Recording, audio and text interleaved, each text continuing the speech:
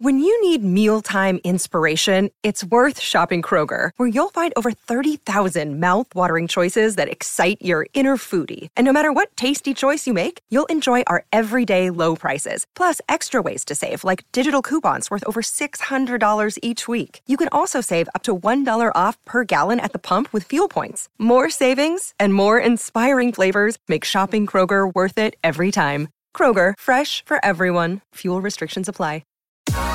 Sip on the go with a Starbucks Iced Shaken Espresso.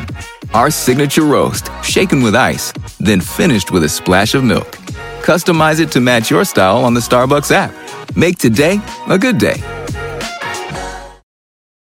Maryland sports fans, there's only one sportsbook in the great state of Maryland with over 50 years experience booking bets and supporting customers. Betfred Sportsbook at Longshots is now open and is the only sportsbook in Frederick offering cash betting on football, basketball, world soccer, and more. Visit the Betfred Sportsbook at I-270 and MD-85 in Frederick, right next to Longshots off-track betting. Go to BetfredSports.com for more information and your chance to win exclusive merchandise. Must be 21 or older. Play responsibly. For help, call 1-800-GAMBLER.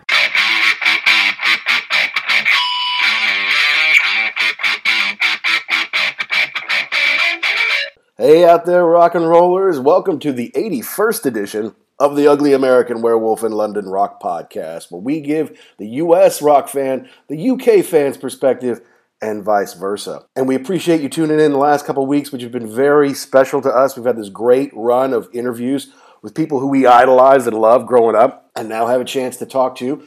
Episode 79, we spoke with Jeff Downs of Yes and Asia and Buggles fame, talking about the Close to the Edge Tour 50, which is going on in the UK and Ireland right now, and it's going to push its way around the world later this year. I'm going to be seeing them live here at Royal Albert Hall here real soon. I can't wait for that. And of course, the next week, we talked to Carl Palmer, obviously of Emerson, Lake and Palmer, but Asia founding member as well. And he was a great guy. He had some great stories talking about what they went through to make Asia in Asia live at the Budokan and the box set that goes along with it now. Just great stories of being on the road and drumming over all these great years. And this week, we have another amazing drummer, a legendary drummer whose career, God, it's hard to compare it to anybody else because he's been around so long. He's played with so many different kinds of people, super groups, huge touring acts, big recording groups, and he's played with all of them over, 7 decades now? 6 decades? It's pretty amazing what he's been able to do. I'm talking about Chris Slade. Now, most Americans will remember Chris Slade as the bald, wicked, crazy drummer from AC/DC's Razor's Edge album, who had those 2 big bass drums on either side of his kit that he would hit with his sticks for Thunderstruck, right? So that's where most people remember him. He's got the shaved head. He was really the first that I can remember rock and roller to ever shave his head back in the 80s. But that probably wasn't the first time you ever saw Chris. You might have seen him in The Firm, the supergroup with Jimmy Page, Paul Rodgers, and Tony Franklin, which we love here on The Wolf. And we think they almost didn't get a chance to do what they really could have done. But that's the problem with supergroups. People have other options. You may have seen him tour with David Gilmour. You may have seen him in Manfred Mann's Earth Band back in the 70s as they toured all over the place.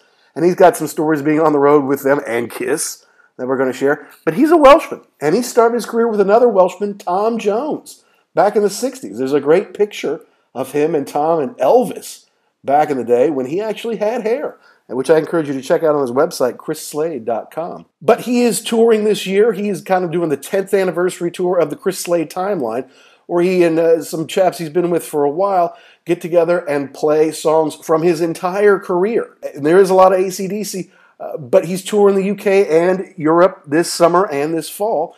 So we thought we'd catch up with him, ask some questions that we always wanted to ask over the years, and let people know that he is touring and where you can see him this summer and fall. Now, longtime listeners know that we are part of the Pantheon podcast family of podcasts. It's about 100 music podcasts, some fantastic producers and hosts, getting great guests from all genres. We always like to give shout-outs to our buddies in the rock and roll genre. Either we've been on their show or they've been on ours. And that includes Paul Stevenson from Vintage Rock Pod, Jay Scott from The Hook Rocks, and of course, the Shout It Out Loud guys, Tom and Zeus. Tom, we are still thinking about you. We love you. and hopefully we'll be able to check in with you here soon. You can see them all at PantheonPodcast.com or at PantheonPods. So proud to be part of that family, and so proud to be growing our show here with yet another, to us, a legend. I mean, I got to tell you, Thunderstruck alone makes this man a legend, because when I was 17 and that song came out and that video came out, they're basically in the Mad Max Thunderdome, and they're all chanting thunder, and you see this madman with his bald head and this crazy grin on his face, like beating those big bass drums on either side of his kit. It's like, wow, that guy is something else. Would you look at that guy? But you knew, if he's in the firm, we got to ask him about Jimmy Page. We got to ask him about Paul Rogers and David Gilmour. My goodness, Gary Moore. So many amazing people that he's played with all the years. And that just shows you how great he is. If he could be playing for 7 decades, basically, be in demand that long, play with some of the best musicians on the planet, then you know he's got the goods. And he's a very charming man. He's very generous with his time and with his stories. So why don't we get into it here? This is Mac B, the Wolf, talking with Action Jackson and the legendary Chris Slade right here on The Wolf.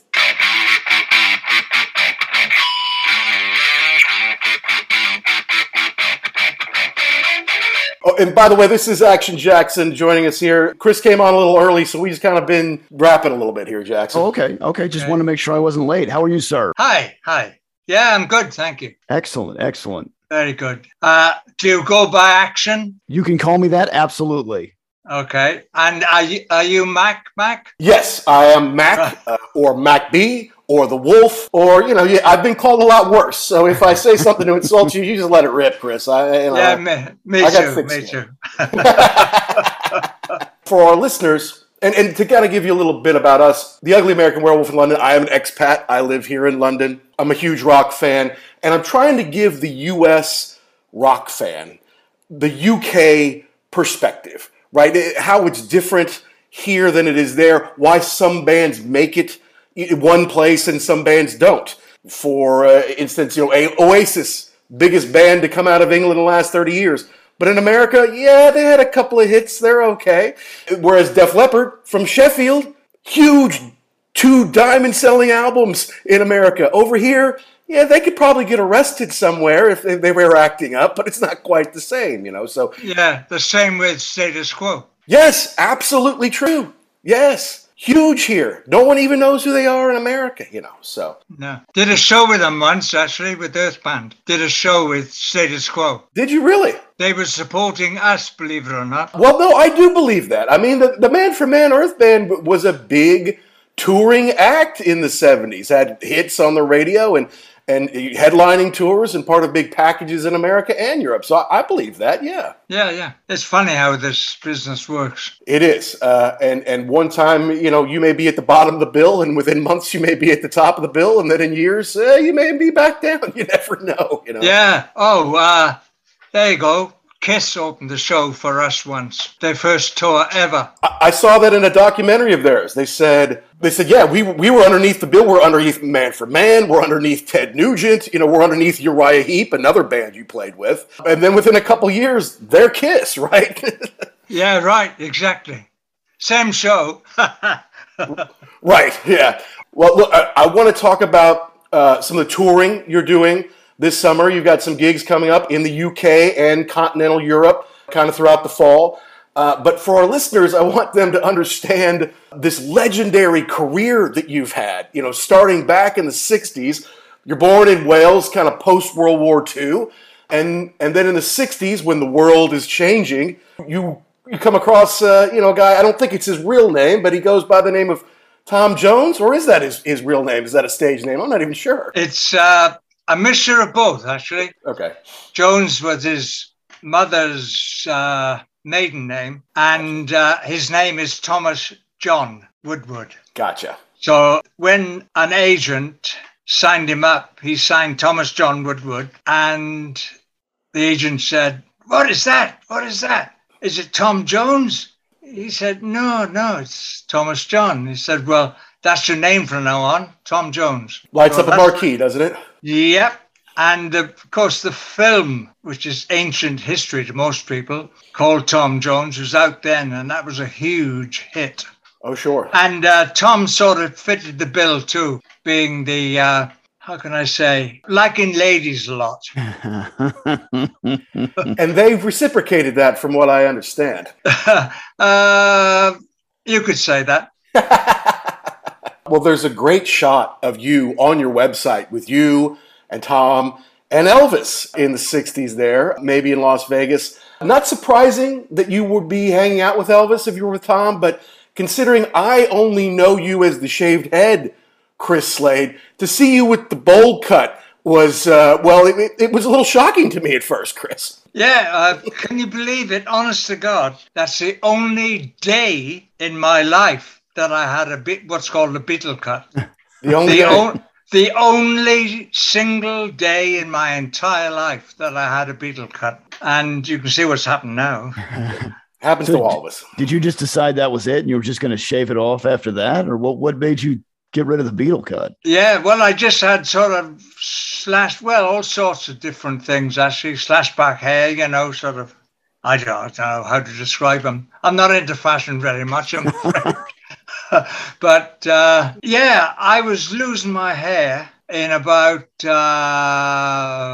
81 or something. And I was grey when I was 30. So when I was working with Gary Newman, there were a lot of young guys in the band. I was the oldest. I was probably 35 or something. Goodness.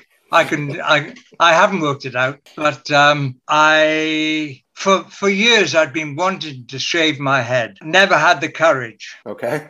For many reasons. I'm a Zen Buddhist, if you like. And that's cool. It was all sorts of reasons. It was the hair loss and it was working with young guys and being a Zen Buddhist. And I went, oh, well. And my wife at the time just took my razor and went zip.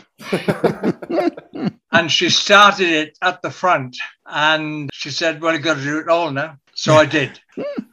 And it's an iconic look. You're kind of a leader in that respect, right? A progenitor. I mean, before Rob Halford did it, before Fish did it, or Peter Gabriel, or anybody here, you were really the first one, certainly the first person I ever saw on MTV with a shaved head. Definitely that. I see it now, and drummers are all, a majority of drummers are bald. They think it goes with the look because of the MTV, maybe. Maybe so. Maybe they go with the profession, is what I should say.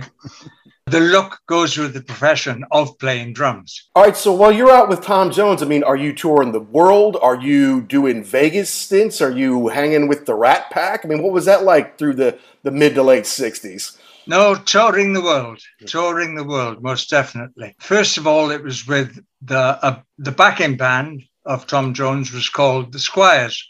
Mm-hmm. So we were Tom Jones and the Squires. And that went on for a couple of years, touring the US, actually, as well as the rest of the world. Europe, Australia, everywhere with the Squires. And then the Squires went, and I was asked back to Tom Jones. Okay. So, that's, the touring was, when I went back with Tom, he was going full-time cabaret act, if you like. Vegas, Miami, mm-hmm. Anywhere and just clubs in general in the States. He concentrated more in the States, but of course he worked Europe as well. Sure. It was a great experience for me. Wonderful experience. One of the tours was the backing band, if you like, backing orchestra, backing Tom, was the Count Basie Orchestra.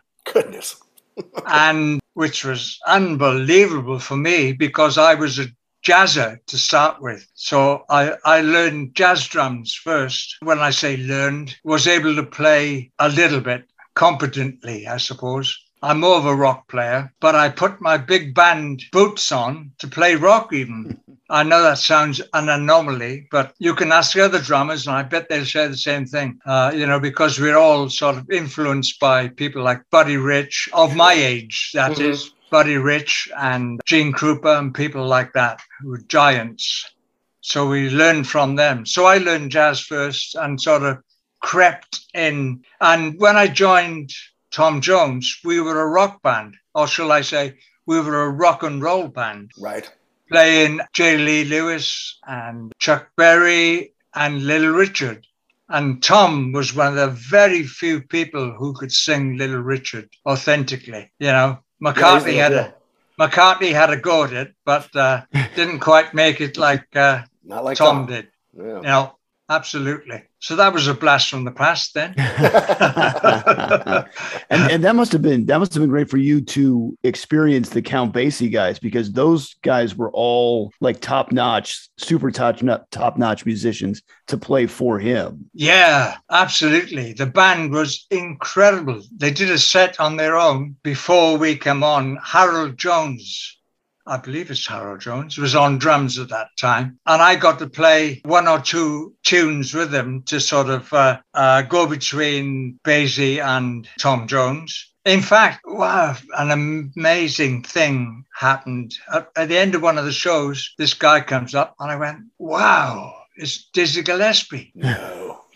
Yeah, it was towards the end. We did a week in Madison Square Gardens. Wow. And Dizzy Gillespie came up to me and offered me a recording session. That's amazing. So he was impressed. It was amazing. Anybody who knows anything about jazz, Dizzy Gillespie is way, way up there with the giants. And I think it was something like, sorry, Dizzy, can't you see I'm busy? But I had to leave the next day. We were leaving New York, I remember now. So it was the end of the week. And we had to go to another gig. And he wanted me to do a session like 3 days' time.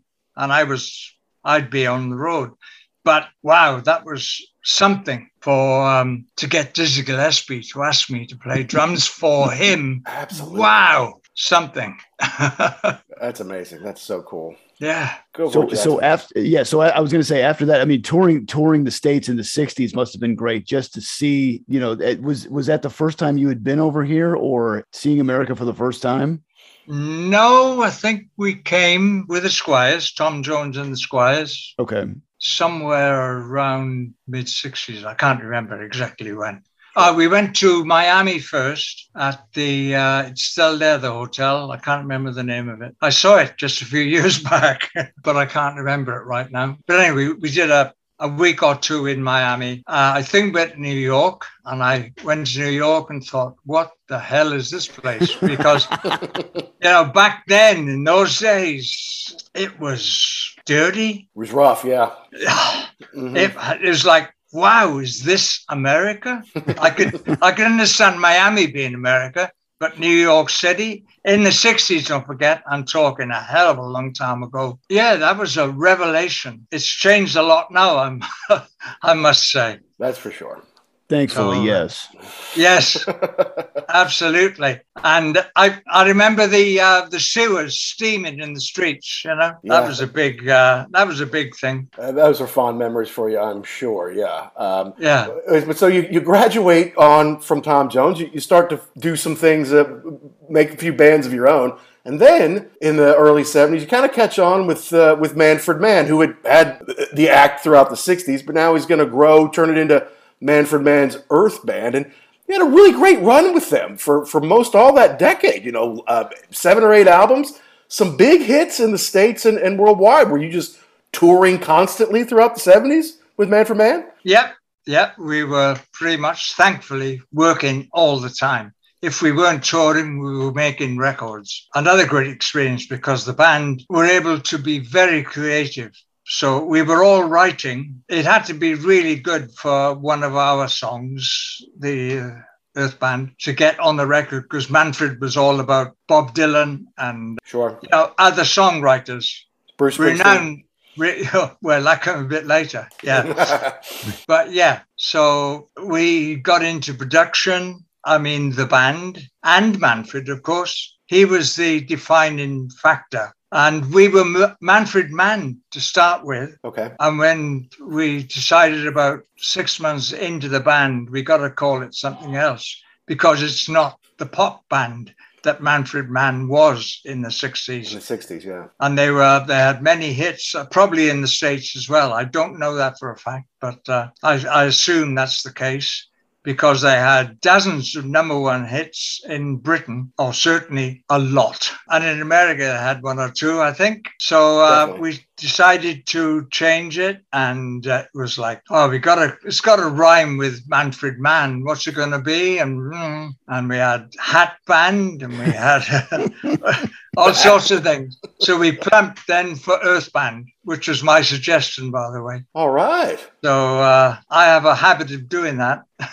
I called the firm, by the way, with Jimmy Page. Yeah. Wow. Of course, Jimmy liked it, and so did Paul. So that's Jimmy Page and Paul Rogers, for the people that don't know. And we're going to want to talk about the firm. Don't you worry. As children of the MTV generation, we will get there. Right. It was a great experience again. Of course it is. It's an experience being alive. Thank you.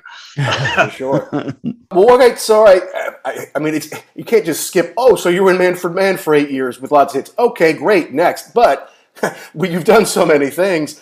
I kind of wanted to understand a little bit more about the early 80s, because you work with Gary Newman, who, again, is bigger over here in England than he is in America. In America, he's kind of Cars, and that's it. And he doesn't need you or really any live drummer for Cars. It's all very technological, that song. But you played with Pino Palladino in his band and did some videos and touring. Plus, after that, then you worked with David Gilmour when he was shortly out of Pink Floyd. Were you looking for another permanent gig then, or were you happy to kind of be, David Gilmour was still in Pink Floyd when he did that. He just did a solo tour. Oh, right. And it was the full year, 1984. Okay.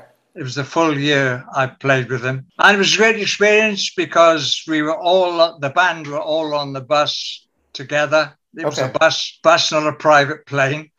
And it's just a great band, the cream of the crop, really. The people that were available in those days. Ralph Ravenscroft on saxophone. The guy who played Baker Street. Jerry Rafferty? Mm-hmm.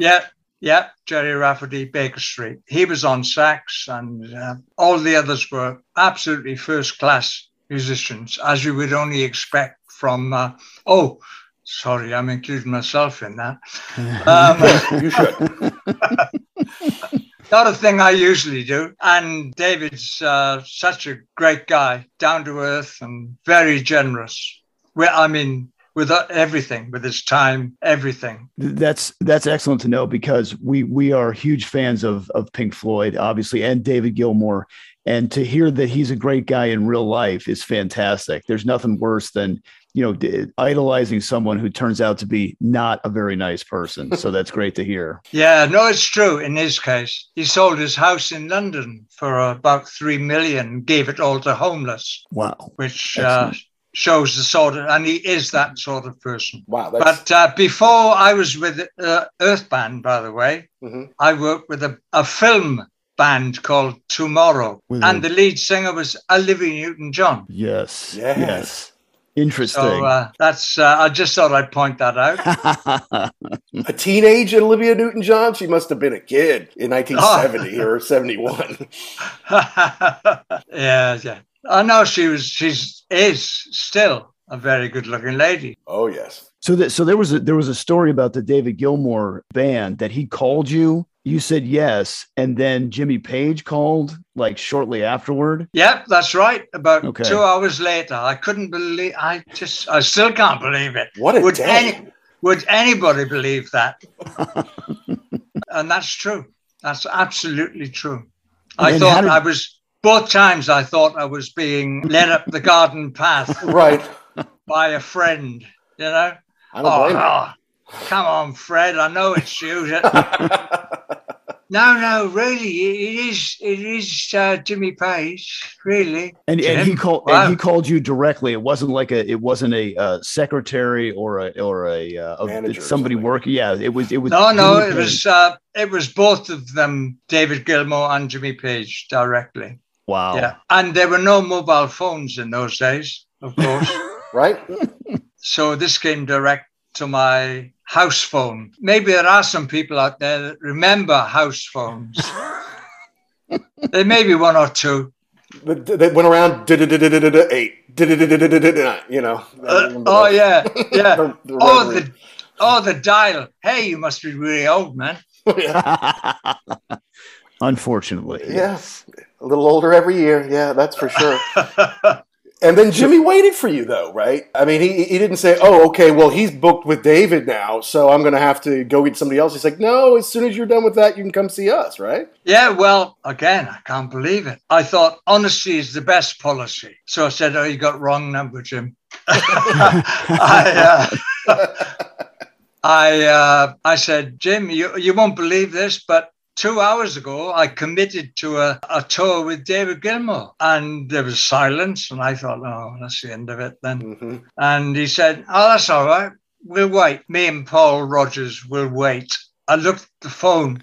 I just looked at the phone like, did he just say that? And yes, he had. And they waited in the end about 6-9 months, I think, because the tour kept getting extended. The Gilmour tour kept getting extended. And so in the end, it started off as a 3-month tour, ended up as a 9-month tour. So, more than that, actually, it was the full year, come to think of it. Wow. Without researching, I couldn't tell you when exactly it was, but I know it was 1984. I don't know what months is what I mean. And you didn't know Jimmy Page before that? He was referred to you, or how did that connection, how was that made? I don't think I had met Jim before then. No, the connection was made by a crew guy called Phil Carlo. He suggested I'd be the drummer for them. And I'm sure they did their research. Jimmy and Paul did their research.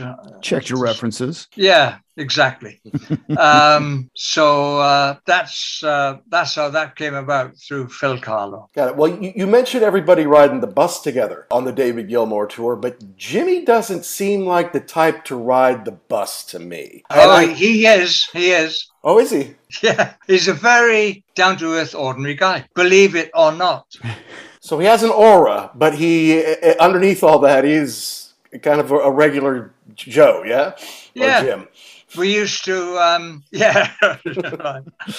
we did use a plane. It was an old Dakota, which has the best safety record of any plane ever. Okay. I don't think one has crashed ever. At least that was the case a few years back. Okay. I knew they're, like myself, Dakotas are getting old now.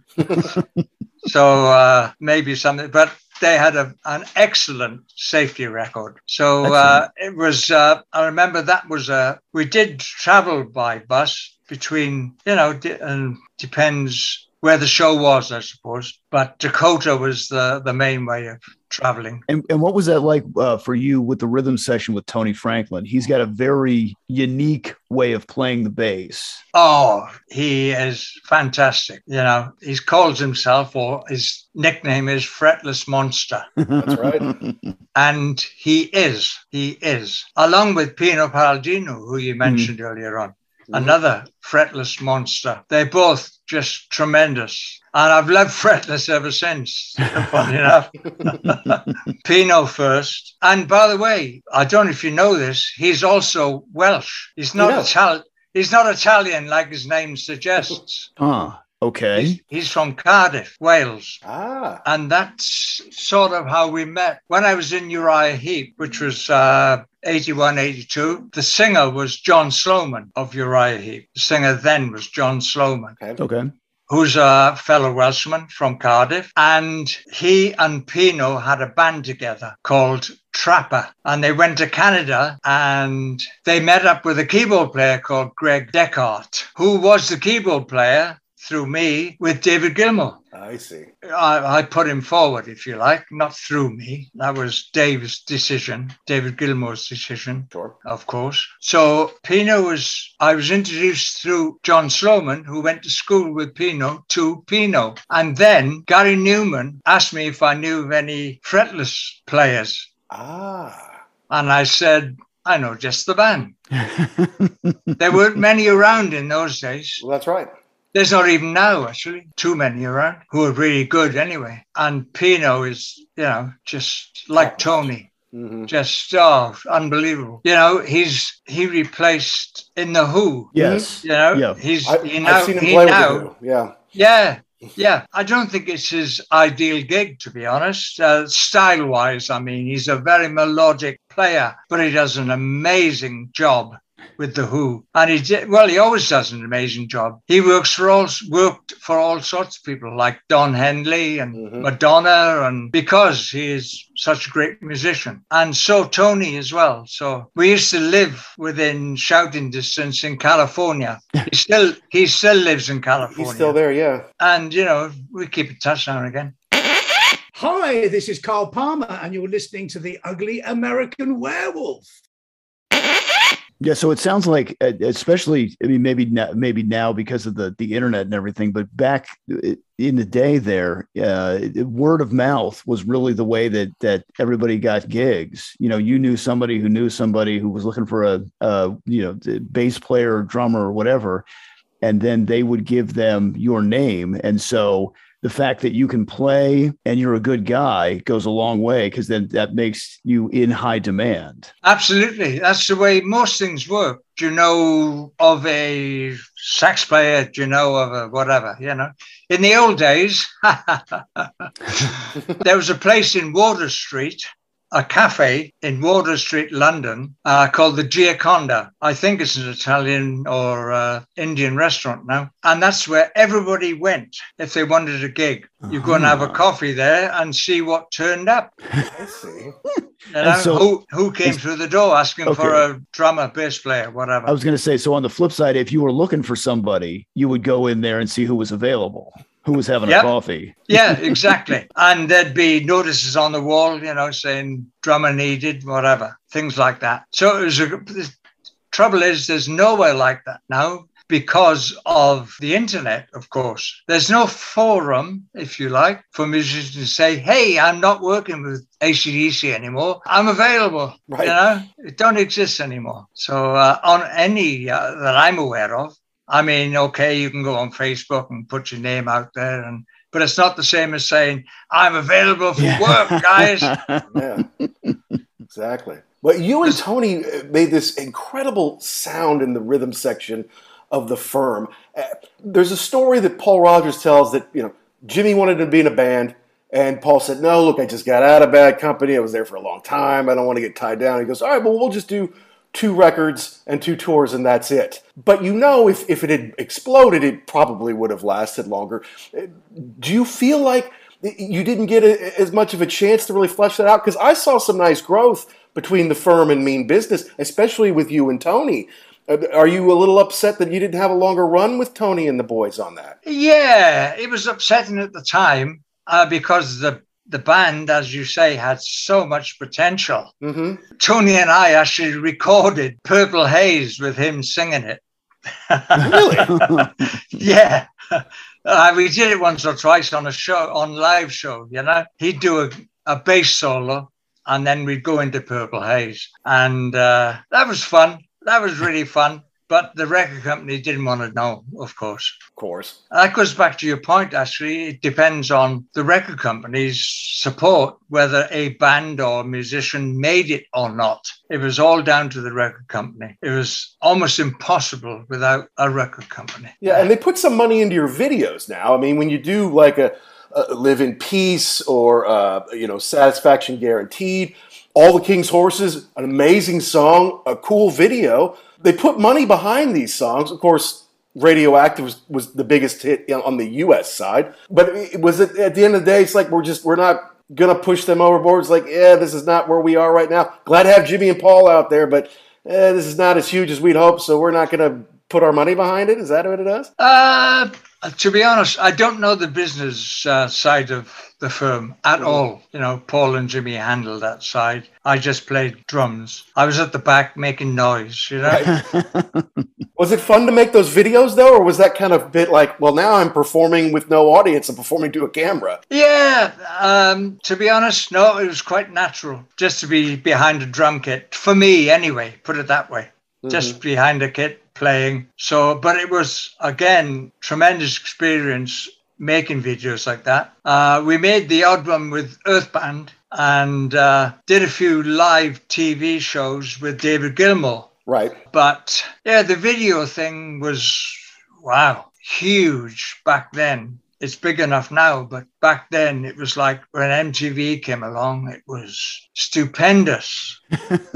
I mean, I used to watch it all the time, of course, as all musicians did. I remember seeing a video once. I can't remember when I was on the road. I can't remember who I was on the road with, but I was in the States somewhere, and this band came on and played, and I thought, wow, that's great. I actually applauded on my own watching TV. How about that? And it was AC/DC. When he jumped off the top of the stacks, and I can't remember which song now. Does that blow up your video, Jackson? Yeah, probably blow up your video. I think it is. Mm-hmm. Yeah, it is. Yes, it was blow up your video. Mm-hmm. And I actually applauded. Sitting on the bed on my own in my hotel room. That shows you, I was a fan of AC/DC to start with. When Highway to Hell came out, I thought it was tremendous, which of course is my favorite song, being Touch Too Much. Nice. And it was quite amazing to be able to play that with them, on a couple of occasions with Axl as well. But I'd probably jump in ahead of myself. Yeah. It's all right. No problem. That's okay. I'm sure Jackson wants to ask you about AC/DC. All kinds of AC/DC questions. I guess that's the first question is how did you get hooked up with them? I auditioned along with every drummer on the planet. Believe it or not. People think, oh, yeah, you just walked in. I had an in that. I was working with Gary Moore. Okay. In 89, 90? Somewhere around there. Yeah, 89. Mm-hmm. 88, 89. And he had the same manager as AC/DC, a guy called Stuart Young. No relation to Angus and Mal, by the way. Okay. That was gonna be the next question, but okay, yes. Yeah, no, completely different branch of the Youngs. So people think, oh yeah, lucky might be the word, yes. But I got a chance to audition, and Dick Jones, the drum tech for AC/DC, told me afterwards that I was number 100 on the list. And they'd auditioned all sorts of people. This is true. I'm not making this up. They'd auditioned everybody. People would call and say, don't tell my band, but I would really love to. This is true. That I believe. So you can imagine. And the person the day after me, day before me was a very, very well-known drummer. I'm not going to say who it was. Okay. And he auditioned too. And he's like, incredible, this guy. And I was the day after him. Dick was telling me this, Dick Jones. And I did the audition. And then I was driving home after it. And I was kicking myself in the rear end. Like, why did you say that? Why did you do that? Why? And there were no mobile phones because this was like 89. This was late 89. Okay. I got lost and I was an hour from my house and I got lost because I was kicking my rear end so much. Oh no. Why didn't you do that? Because I was taking so long, because I got lost, I called my wife and I said, I won't be long. I just took a wrong turn. And she said, how'd you do? I said, oh, terrible. I'll talk about it when I'm back. So got back home eventually, and she walked up the path because she heard the car, and she said, oh, you did terrible, did you? I said, yeah, really, really bad. She said, they just called to say you got the gig. Yeah. Couldn't believe it. So we went to the pub. Nice. Good way Excellent. to celebrate. Well, I remember back then, I mean, you had mentioned blow up your video. In the United States, AC/DC was, I mean, they never really went away, but they hadn't had real big radio success. But when Thunderstruck came out, holy crap. I remember the DJ in Connecticut where I was in high school at the time, he took off whatever he was playing. I think it was Phil Collins. And he was like, okay, we're done with that. AC/DC, brand new single, Thunderstruck, boom. He played it. It was phenomenal. And I think he played it again when it was done. He said, we're doing this again. The drumming in that it was insane. And then you were talking about the video, to see the video, because that was the next thing. I'm like, I got to see this video. Huge. Yeah, with like the Thunderdome thing and everybody screaming. And you had those giant bass drums on either side of your head. That was awesome. Just a great setup. Nobody had ever seen that before. Was that your idea? How did that come about? The 2 extra bass drums? Yeah, that was my idea, believe it or not. Okay. I had dubbed on the recording. We usually AC/DC do very, very little overdubbing. Okay. Of course they do, but even Brian is live singing. You know, Sure. He might dub the odd thing here or there afterwards, but and we all used to play in the studio together, like on stage, exactly the same. Okay. So Bruce Fairburn, the producer, asked me if I could go dum dum. That's what he asked for. Dum dum. Yeah. Can you go dum dumber? I said I can go even dumber. So he seemed very surprised that I could actually go bum bum. So I did that, dum dum, and it was a big sound, you know, like you say. And I thought, how the hell can I reproduce this live? Of course, you could if you mic up or bring to the front some sounds, you know, like the sound guy brings it up on stage, you know. So I thought, I'm gonna.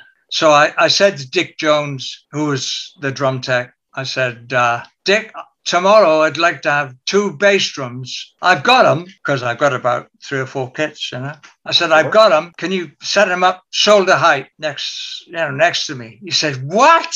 And this is a guy who's worked with Led Zeppelin, you know, everybody, you know, who's been around. Like, what the hell? And I said, yeah, I want 2 bass drums either side. He said, all right, boss.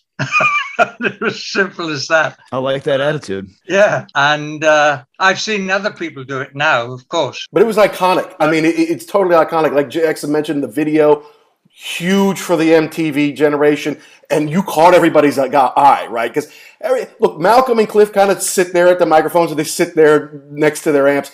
Brian and Angus are out front, but everyone's like, did you see that guy on the drums?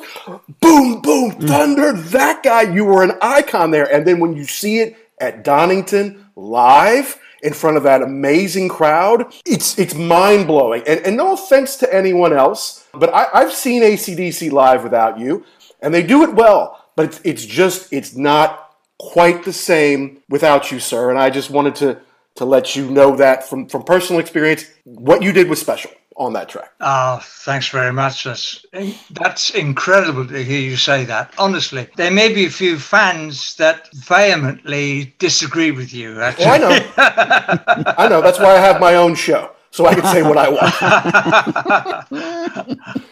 I wish I could say what I want, but there you go. No, people say, you know, what are you doing playing with, what's Chris Slade playing drums with AC/DC for? It should be, you know, Phil Rudd. And of course it should be Phil Rudd. We all know that. Right. But he wasn't available. And what are they going to do? Oh, okay, Phil, until you're better, we're not going to work, okay, ever again, ever. So, you know, they wanted to work. So I was the result of that. So, you know, to all the people out there, the detractors, I'm a drummer. It's what I do. That's right. A drummer's got to have his gig, you know. And we had another Welshman on the show last week, Mr. Jeff Downs, with whom you worked in Asia for several years. In fact, I was in Amsterdam this past weekend for the first time in 18 years. And my wife said, well, what were you doing here 18 years ago? I think she's trying to get dirt on whichever girl I was with at the time. And I'm like, don't fall for it. Yeah, like, I don't know exactly what I was doing, but I do know that Silent Nation from Asia came out that week because I had to map out a way on the internet to get to a record store so I could pick up Silent Nation the day it came out. What was it like touring with Jeff and doing the Asia gigs, you know, the early part of this century? It was great. And off and on, I was with that band for 7 years, actually. The most important thing, if you like, no, wrong word, but the thing that stands out is Guthrie Govan, the guitarist, Mm-hmm. and working with Guthrie for 7 years. What a genius guitarist, genius. Real talent. Any guitarist would agree with me here. Most people have not heard of him even, mainly people of the newer generation, if you like. They know of Jimmy Page, possibly. Mm-hmm. They know of David Gilmour. They've never heard of Guthrie Govan. And he is probably in the top 10 guitarists in the world.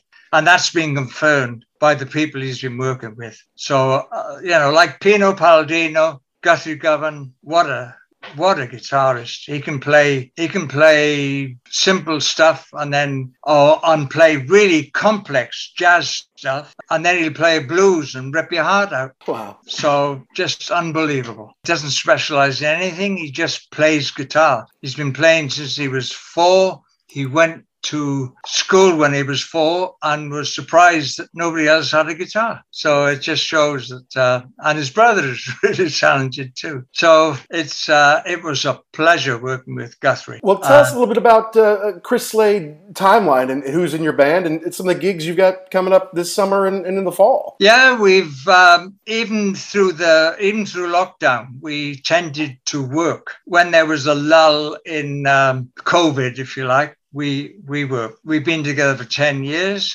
The Chris Slade Timeline's on Facebook. So we work every country in Europe. We can't get into the States because of visas and things, which is a great shame. I think we can get into Canada. I haven't tried it yet, but we just come back from Spain, for instance. So we work all the time. They're an amazing band. They've known each other. They're younger guys. They're only in their 30s. They've known each other since they were 10, and they've been playing together since they were 10. Wow. So there's a great communication there, and they're some of the best musicians I've ever worked with. And it's nice too, because it's a career retrospective for you. So you can see how, you played with all the different styles, all the different bands that you were in, up to and including AC/DC. Kind of gives the fans a little snapshot of your career. Yeah, hence the name Timeline, because Right. it's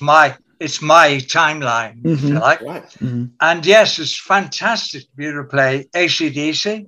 And we have the singer that can do that, by the way. Which is amazing. Yeah, I don't know how he does that without his voice box just exploding, but he sounds great. Yeah, Bun Davis is his name. Okay. He's been Bun since he was 4, by the way. It's not a play on Bon or anything like that. It's... That's his own deal. Yeah, he was walking around as a kid going, Bun, Bun, Bun, Bun, Bun, Bun, Bun, Bun. So his family dubbed him Bun, a bit like Sting, if you like, with the sweater. Yeah.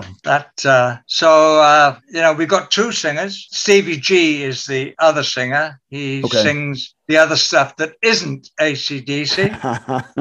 And we need that, by the way. Yeah. Right. Because the material is so diverse, But to be able to play AC/DC and Uriah Heep and The Firm all in the same show is quite something. And I think you mentioned, I thought I saw somewhere that when you play the AC/DC stuff with the Timeline band, you can kind of add some extra stuff in there that perhaps the Young Brothers would not let you do. Yes, I can play drums. A little more flair. I keep it. Yeah, maybe that's the word. Okay. And yes, we recorded some of it too. And we've got it on a CD, some of the stuff. And of course, all the other stuff as well. Earth Band and, as I said, Uriah Heep. And is that available on your website? It's available on Timeline, Chris Slade Timeline. Okay. But if somebody requested it on my website, which I don't think is on there, I'm not quite sure, but it will be now. Yeah, everybody check out Chris, the Chris Slade Timeline on Facebook. He's got his website. On Twitter, you're at Slade Timeline. Should be such a fun, killer, amazing show. Doing dates in the UK and Europe throughout the summer, into the fall, doing some festivals. Unfortunately, Chris, we could talk to you all day. You've got some amazing stories, but we do have to let you go get on with your day. We appreciate you being on the Ugly American Werewolf in London, and anytime you've got something to promote, we'd love to have you back on. Thank you. Okay. I've really enjoyed it, guys. My sort of looking back, you know, it's really nice. I don't get to do it too often, except when I'm on stage playing it. Yeah. Like Max said, anytime you want to come back. Anytime. Well, thanks a lot. That would be tremendous. It really would. Thank you, Thanks. sir. Thank you. We really appreciate it. Mac, thank you very much. Thanks, Chris. Have a great day. And Jackson, cheers. Thank you. Thanks a lot.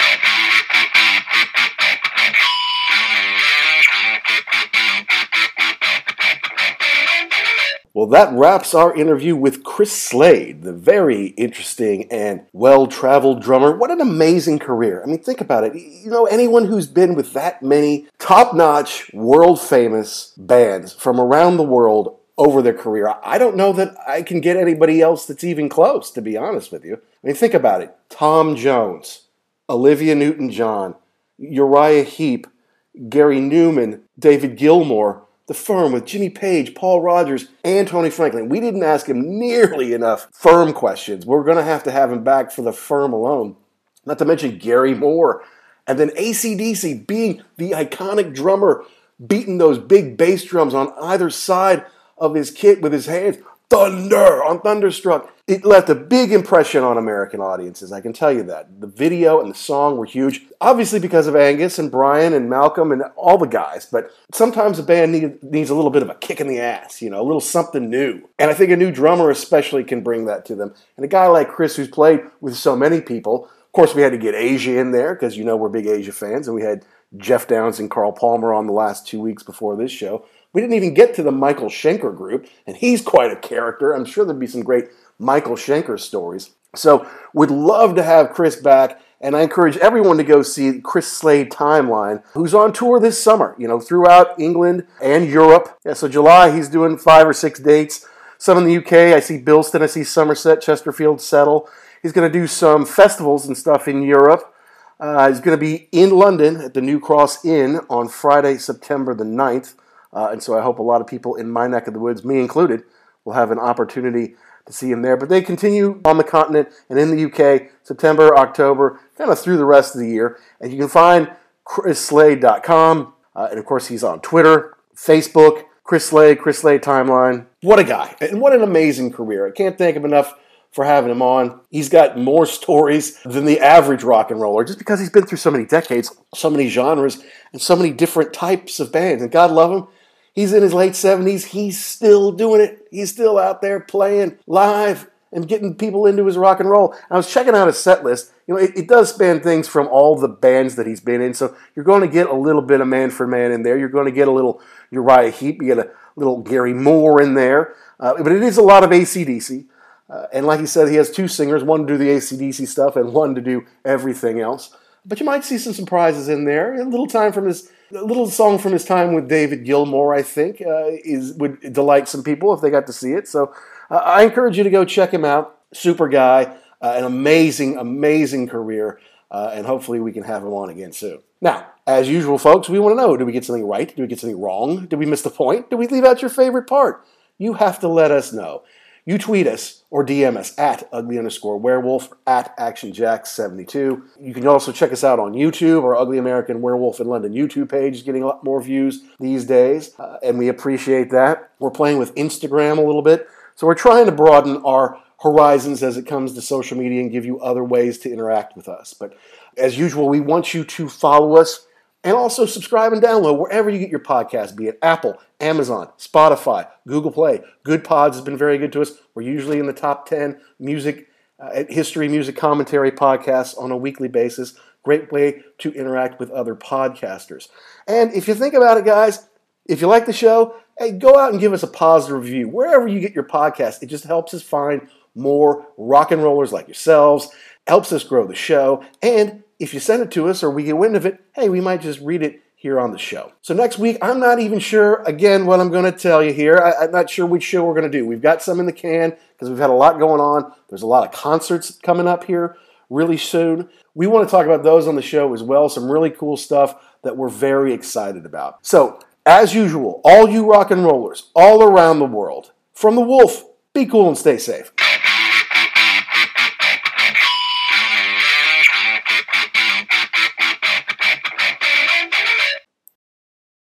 Love Target? Well, you're about to love it even more.